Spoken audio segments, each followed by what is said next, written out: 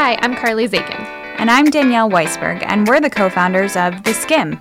Welcome to our podcast, Skimmed from the Couch. On every episode, we invite smart, inspiring, successful women to chat candidly about what it takes to get to the top, and then what it's like when you actually get there.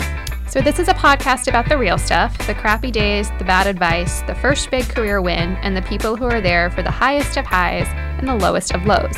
We started The Skim from a Couch, and we have only one rule on this one: no BS. Please join us in welcoming Arianna Huffington to the couch. This is a big deal for us. We are very, very excited you are here. Obviously, you know Arianna as the woman who put the Huffington in the Huffington Post, but she's got a lot more on her resume. By her early 20s, she was a best-selling author, and she even once ran for the California governorship. She's done a lot. But when she collapsed in her office in 2007 after working 18-hour days, she decided it was time to focus more on her well-being. That sparked her latest venture as the founder and CEO of Thrive Global. The company is all about helping people reset, recharge, and get more sleep. We will sign up for that. Welcome to the couch, Arianna. Thank you so much for joining us. Thank you so much. It's great to be with you. We are truly excited, as Danielle said. I first just want to start off, I want to understand a day in the life of Arianna. What time do you wake up? So I wake up 8 hours after I go to sleep. Do you really do that? Yes. 8 hours? Okay. And not 100% of the time, but 95% of the time. You know, there are always these days when a flight is delayed, a deadline takes longer than you thought. But what happens now on those days, I just don't like myself. I don't like the way I show up at work. I don't like the way I become reactive, more emotional, more upset about things going wrong. And in every day, as you know, some things go right and some things go wrong. So I have grown so used to the new me that I don't like the old me when she shows up when I don't get my 8 hours sleep. What did you cut out of your life to be able to get 8 hours? Games of Thrones. Really? Yes. I have not watched a single episode. Wow. I would like to. I'm not saying that like in a cavalier way. So do you, you don't break out like the Netflix binges? No, I have not watched Game of Thrones, House of Cards, anything. When you wake up, in the middle of the night, if you wake up for a second, do you grab your phone? My phone does not sleep with me. I have it. This was a trick question because I have it in our office. You have the phone bed. We do. I brought you 2 phone beds here. I need a new one for my house. Oh, great. Thank you. The one you can keep here for your office to use for meetings. Yes. All our meetings at Thrive are device-free because then people can be truly present. They can participate. The meetings are shorter, more creative.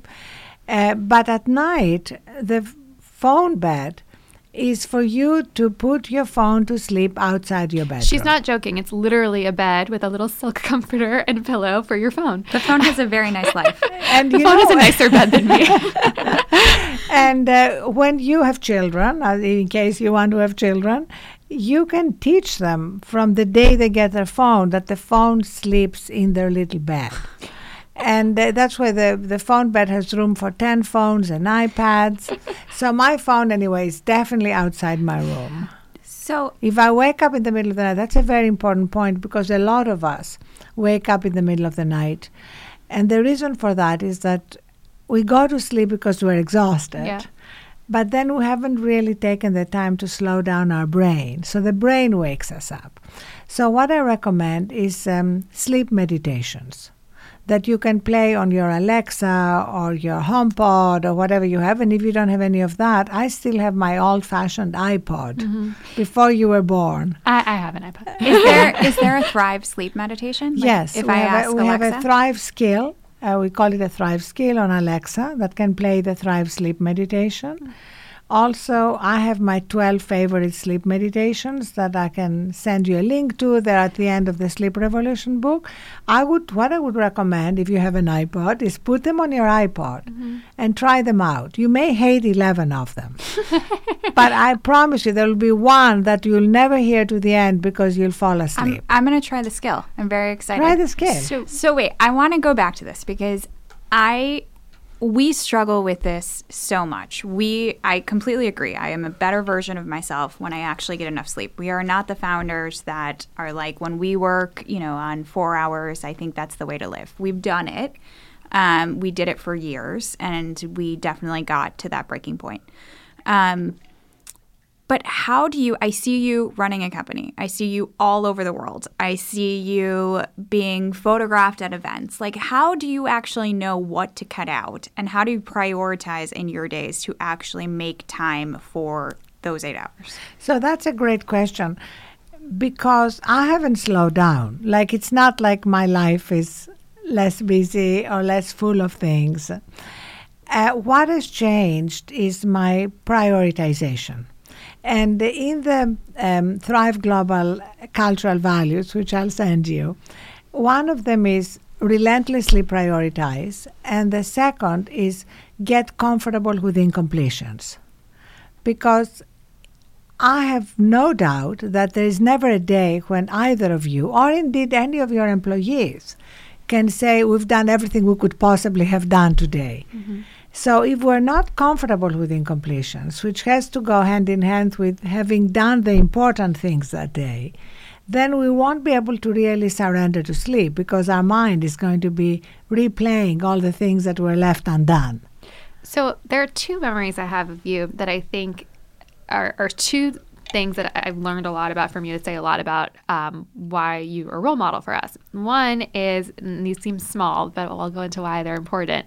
When we saw you when you first started Thrive, we were talking about how it's hard to be able to have to go to a lot of events and to be able to afford to get clothes to go to these things. And when you're exhausted and trying to run the day-to-day, like for women, you have to look nice and you get your hair done and you have to put yourself together. And you said, you're like, I just wear the same dress over and over again. And I thought you were lying, and you showed me pictures. You're like, it's the same black dress. No one knows. And I just keep wearing it. And I purposely wore a black dress today for you. Which looks beautiful. Thank you. That I love your shoes. I wore recently because I'm going to keep wearing it. But I think I say that it's a small story, but it goes with the second thing I'm going to say, which is we've seen you at different dinners, and people say, Ariana's coming to dinner. And you come for about 20 minutes. And then you go to another dinner. And you go to that one for about 20 minutes. And then you go to another one. And I know you go home early. And these are little small tricks that we talk about a lot between the two of us, because I think what it shows us is that you don't sweat the small things. That you know that, like, you don't need to be everywhere at once, and that how do you prioritize is, like, if you need to go say hello to an important dinner, you go, you say hi, and then you don't have to stay for the whole dinner. And you don't have to have dessert. And you don't have to have dessert.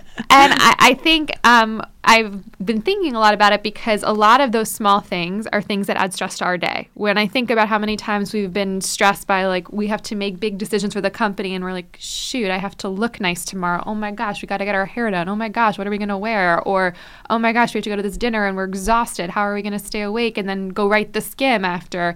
I think that there are examples of small ways that you prioritize your life.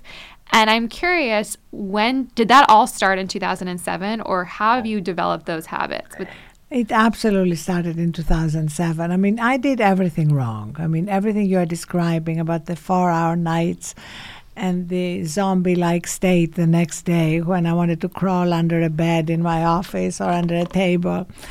So, but you're absolutely right that it's about the small things. I mean, the fact, for example, that I'm completely comfortable with repeats. Mm-hmm. In fact, we started a whole movement at Thrive called #StyleRepeats. And we want women to proudly wear the same thing again and again. It can be a beautiful thing. I mean, your dress is gorgeous. It can be an expensive thing, Kate you know. Middleton. No, you know what I'm saying. It's not about being sloppy. It can be.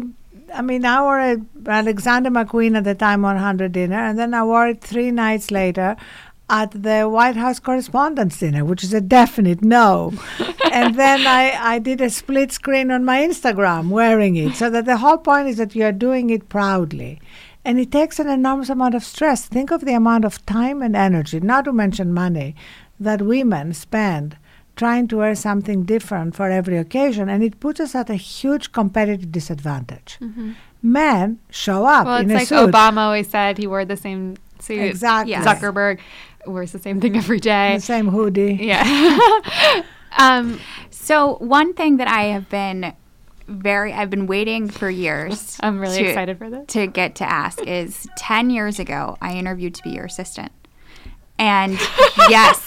And I wish you all could see Ariana's face right now. And I was in your DC office and I was sitting there and I was terrified.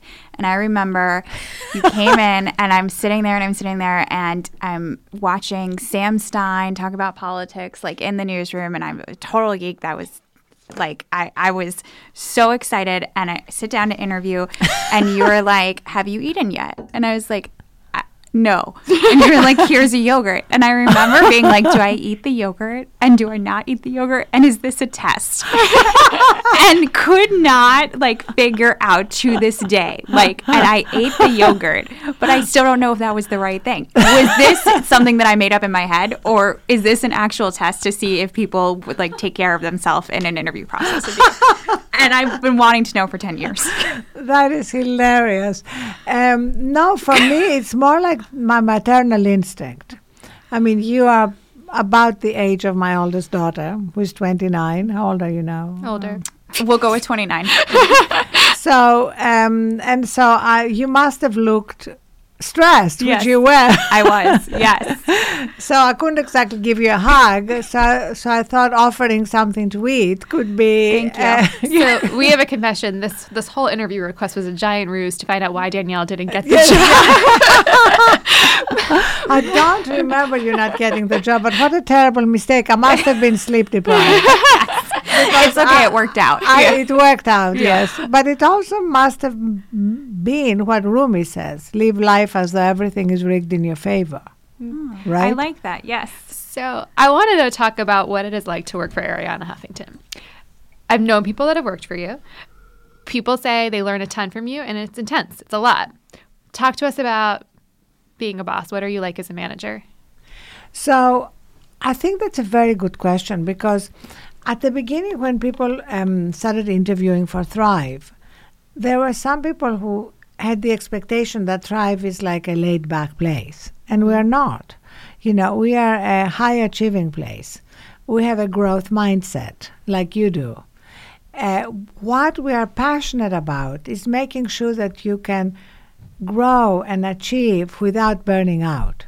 So it's like, how do you make growth and success and achievement sustainable? So that's really what we encourage each other to do, which means when the work day is over, we are not expecting anybody to be on call unless there is an emergency, and there rarely is. There are people, for example, who, if I send emails at the weekend, even if I don't expect them to do anything until Monday, it stresses them. We ask them that. We have something called the entry interview, where we ask people what matters to them. And we take that into account. I mean, I have some people who are with me at the Huffington Post and are now with me at Thrive, I've worked with for 12 years, and I know if I send them emails over the weekend because I'm clearing things, it doesn't bother them at all, because they know they don't have to do anything about it. But other people maybe who are newer have a different way of acting, so we take that into account. And the first question of the entry interview, which is very important for anybody who works for me, is what's important to you outside of work? And honoring that. Like, it could be a mother who wants to take her child to school at 7:30. Don't set up 7:30 conference calls if you can avoid it. Or somebody who has a violin lesson at 5 p.m. Make sure they make it. Whatever it is, then people feel they can bring their whole selves to work. How do you give critical feedback? Oh, so the number one value in our cultural values is what we call compassionate directness. It is a fundamental value, not just for managers giving feedback, but for employees giving feedback to managers. It goes two ways. And we totally reward it. We reward directness. We congratulate people for being direct. You know, at meetings, people saying things that contradict maybe what company leaders have said. We totally encourage that. And for me, the key thing is to give the feedback compassionately. When people feel it, that you have their best interests at heart and you are giving them feedback, and it's intended for them to grow, it works. If you are giving it when you're angry or upset because something hasn't worked, it's much harder for the person to take it. Do you change your management style depending on who you're speaking to, or is there just one Arianna and this is how she manages and this is how she is? I think there are some people who are younger and not as comfortable yet with receiving feedback. Frankly, we try to screen towards not hiring these people. We like to hire strong people. Yeah. I always say I like to hire people who will disagree with me, who will openly walk into my office and say they didn't like something, rather than people who are passive aggressive. So I feel like enough time has passed that we can talk about this. I think you're right. Confession. So your move, it happened. It happened. Is it still happening? Because I walk by and I see boxes. I do still have boxes, except the only thing that I'm actually obsessed with when I first moved in is I want my towels and my sheets on my bed immediately. And I have to say, I took your advice and I got my parachute. It's great. And my favorite thing about it is it's a very chic, minimalist look. The colors, it's really awesome. And it's going to bring some calm into your home, which we could all use. Namaste. You can visit parachutehome.com/theskim for free shipping and returns on Parachute's very comfortable bedding and bath linens. Again, that is parachutehome.com/theskim for free shipping and returns on Parachute's bedding and bath linens. And they also offer 60-day trials, so if you don't like your stuff, you can send it back. So I want to talk about stress because I think one way, obviously, you shifted your whole life and career to as a result of stress was physically making you sick in 2007. But we all, no matter what you do, everyone is stressed. You're in a startup. You're running a company. You're scaling it. How do you show stress? How do people know you're stressed? So here's what is interesting. I don't think we're ever going to eliminate stress. I think our goal at Thrive is to eliminate stress becoming cumulative. By the way, our whole room right now is stressed because there's a weird sound and you're literally seeing 8 eyes behind you, so stressed. They're doing construction upstairs and they won't tell us when they're going to drill or not. Let's think of it as a beautiful background noise. Yes, we're meditating. Right? Yes, absolutely nothing stressful about it. So there are one thing that I have now mastered is not to show it, but I haven't yet fully mastered not to feel it. I think that's the ultimate. So if you don't show it, are you sweating? Are you shaking your foot? Let's say I'm more. My stress is more about things that as we're scaling and you're scaling. So what is the biggest obstacle to scaling is talent. Mm-hmm. And the biggest stress factor right now is, are we hiring enough? Mm-hmm. And are we hiring the right people? And are we hiring fast enough? So hiring, we have been very lucky, and you've been very lucky to have kind of unlimited funding at our disposal. So we closed our Series B. We have a lot of people lining up to do the Series C. So for some startups, funding is a source of stress. For Thrive, talent is a source of stress because we're hiring so fast. We're growing. We're moving offices again. We just opened a San Francisco office. Oh, my gosh. Congrats. Thank you. We hired a great woman to be our director of product and engineering, which I'm very excited about. And I was just talking to her on the way over. It's like she's stressing about how fast is she hiring. Yeah. So dealing with that source of stress, for me, when I've had enough sleep and I've taken some time to meditate, work out, avoid sugar, really, these things work. I'm much more able to handle it. What was more stressful, running for office or starting a company? Running for office because I didn't have all the keys I have now. I think it's not so much a function of the running for office. It's just that I know so much more about how to manage my own stress levels and how not to let it be cumulative. Would you ever run for office again? No, I just love my new job. Because of that, or because of the crazy state of politics today? No, because you know when you know you're doing what you're meant to do. Yeah. I'm sure you feel that. Yeah. It's the most satisfying thing. What still makes you insecure? You've had so many different careers and versions of yourself. And I'm looking at all the people behind you right now in our little studio, and they're all kind of like looking at you in awe. And I know people listening are going to be like, wow, like she's so strong. She says all these things that make her sound like she's at peace and she's building this great company. But like, where are you still insecure? Oh, anything to do with my daughters. Okay. Like I text one of my 2 daughters, and they don't text me back within 2 seconds. I'm practically calling 911. It's completely irrational. I realize it.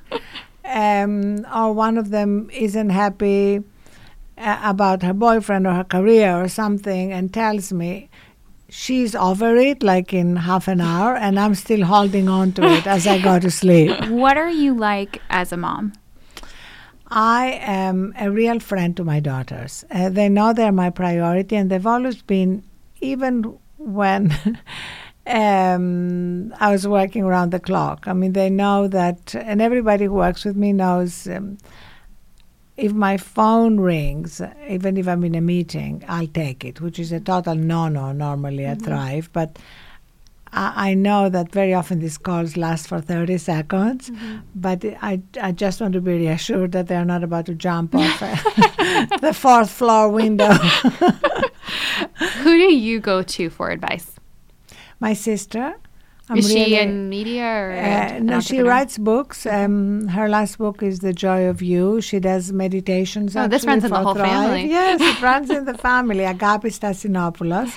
And she's what we call like a charter member of my Thrive tribe. And my 2 daughters, actually, they're very wise when it comes to what their mom should be doing. Is your sister older or younger? Younger, 2 years younger. Do you have an older sibling? No, it's just the 2 of us. I'm not surprised you're the older one. Yeah. 2 older siblings. Do you see yourself writing another book? No, that's such an interesting question. I've written 15 books, and now I don't see myself writing another book. I write articles. I mean, like I most recently wrote an article about how to deal with the perpetual cycle of outrage. In fact, we should do something together about that because I'm sure you're I love this game, and thank you. I read it every day. I want to talk to you about something that I think has become, since you left the Huffington Post, has become a bigger and bigger and bigger issue in some ways in our media culture, which is kind of the political divide of not even knowing people that feel the same way you do, or feel differently than you do. And if you look on Facebook, you're seeing completely different opinions than someone else, right? Depending on where you live. You started the Huffington Post in part because you wanted to give an outlet for liberal voices. When you think about that now, do you think about that as something that is clearly, it was a hugely successful business and something that we looked at, and there's so much good about it, but do you look at that as something that helped or in some ways hurt this kind of divisiveness that we're seeing now?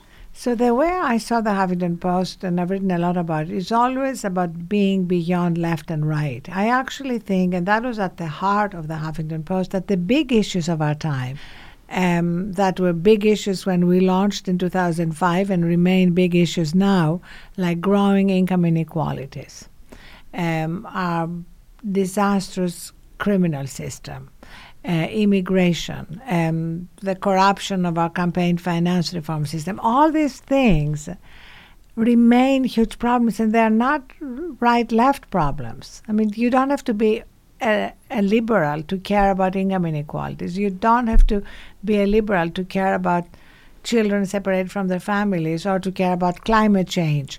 So I think the problem has been presenting everything as left or right. In fact, you mentioned Sam Stein. Sam and everybody in the Washington Bureau were telling all the reporters you cannot use left and right constantly as a way to describe policies because it's lazy journalism. When you think about what you've created on your own, and that you took a name that it was not the name that you were born belonged into. to my ex-husband. Yeah, I mean, he thought I should have been paying him some franchise so you fee. took that name. Hey, And can we ask about that? Did you ever think about naming it not the Huffington Post? We thought for a minute of naming it the Stassinopoulos Post, but we rejected it immediately as something that would not work at all. it's a good name, but you monetized the shit out of that name. You sold that business really well. You did very well, and it was, when we started the Skim and we looked at comps and we looked at what came before us. Obviously, we studied everything that you did. When you take a step back and look at what you've created before, and forget Thrive for a second, but you look at like what the legacy that you've created, and you're not anywhere near from done yet. How are you proud of yourself? So I don't know if you feel that, but I'm so much about what I'm doing right now. Mm-hmm. I know from you, because of the way you work, that you're about what you're doing right now. You are probably about your Instagram TV or what you're doing with Katie Couric. You're always about what's happening right now rather than looking back. And that's how I feel. I'm just so engaged in what we're doing now and the need that people have to lead amazing lives without burnout that I don't really ever think about a legacy. What are you most proud of, though, that you've done? Oh, definitely my daughters. I just look at them with so much pride, and they've both been through their struggles. One of them was involved in drugs. She's been very public about it. She wrote about it. She's now been sober for 6 years. Wow. The other went through anorexia. So it's not like this has been a carefree existence. But it's been wonderful sort of growing up with them and watching them grow up. So I'm going back to the sale of the Huffington Post for a second, because to be honest, when I think about it, there's not that many women that we have talked to that have sold their businesses, which is a reflection of the gender inequality in the tech industry especially, but have also had an outcome as great as yours was. On the day that the deal went through, what did you do? Did you cry? Did you celebrate? Actually, what happened is that Tim Armstrong, the CEO of AOL, and I were at the Super Bowl in Dallas. Oh my gosh. Talking to lawyers, literally. Together? Together. We closed the deal halftime at the Super Bowl. Oh my Will.i.am was singing, but neither of them listened to a single song. We then got on a plane to go fly back to New York. The announcement was that was Sunday night. Yeah. The announcement was going to be Monday morning. The New York Times had been working with them for a front page story, which we read on the plane as we were flying into New York. And then that morning, we had a full all hands with everybody, where I brought everybody Greek cookies. Did you look in the mirror at one point, either on the plane or when you landed, and were like, holy shit, look what I just did? I know that I was incredibly excited and happy. And then that night, Tim and I took a plane to go to LA and do another press junket there. And I remember we were sitting next to each other on the plane, and we both had literally tens of thousands of emails. Yeah. So we're competing with each other. Who was going to clear their inbox first? So then he decided, as I was going faster, he started sending me emails. All right, our last questions. These are ones that we ask everyone. What was the worst piece of advice you've ever gotten? The worst piece of advice I've ever gotten was not to start the Huffington Post. I mean, well, that was really bad advice. Including from many people who loved me, including from my children. Why? Who were very embarrassed at the idea that their name would be used for this blog. I remember my children begging me, can't you call it something else? People will know it's you. Last question. You've started different things. You've done so many different things in your career. What was the time when you had to negotiate the most for yourself? The time when I had to negotiate had a lot to do with my books. especially my second book. My first book was a big success. It was a book about the changing role of women. I was 23. It was completely unexpected. And then I took myself out of society and wrote a book on the crisis in political leadership that literally nobody wanted to read, let alone publish. And it was rejected by 36 publishers.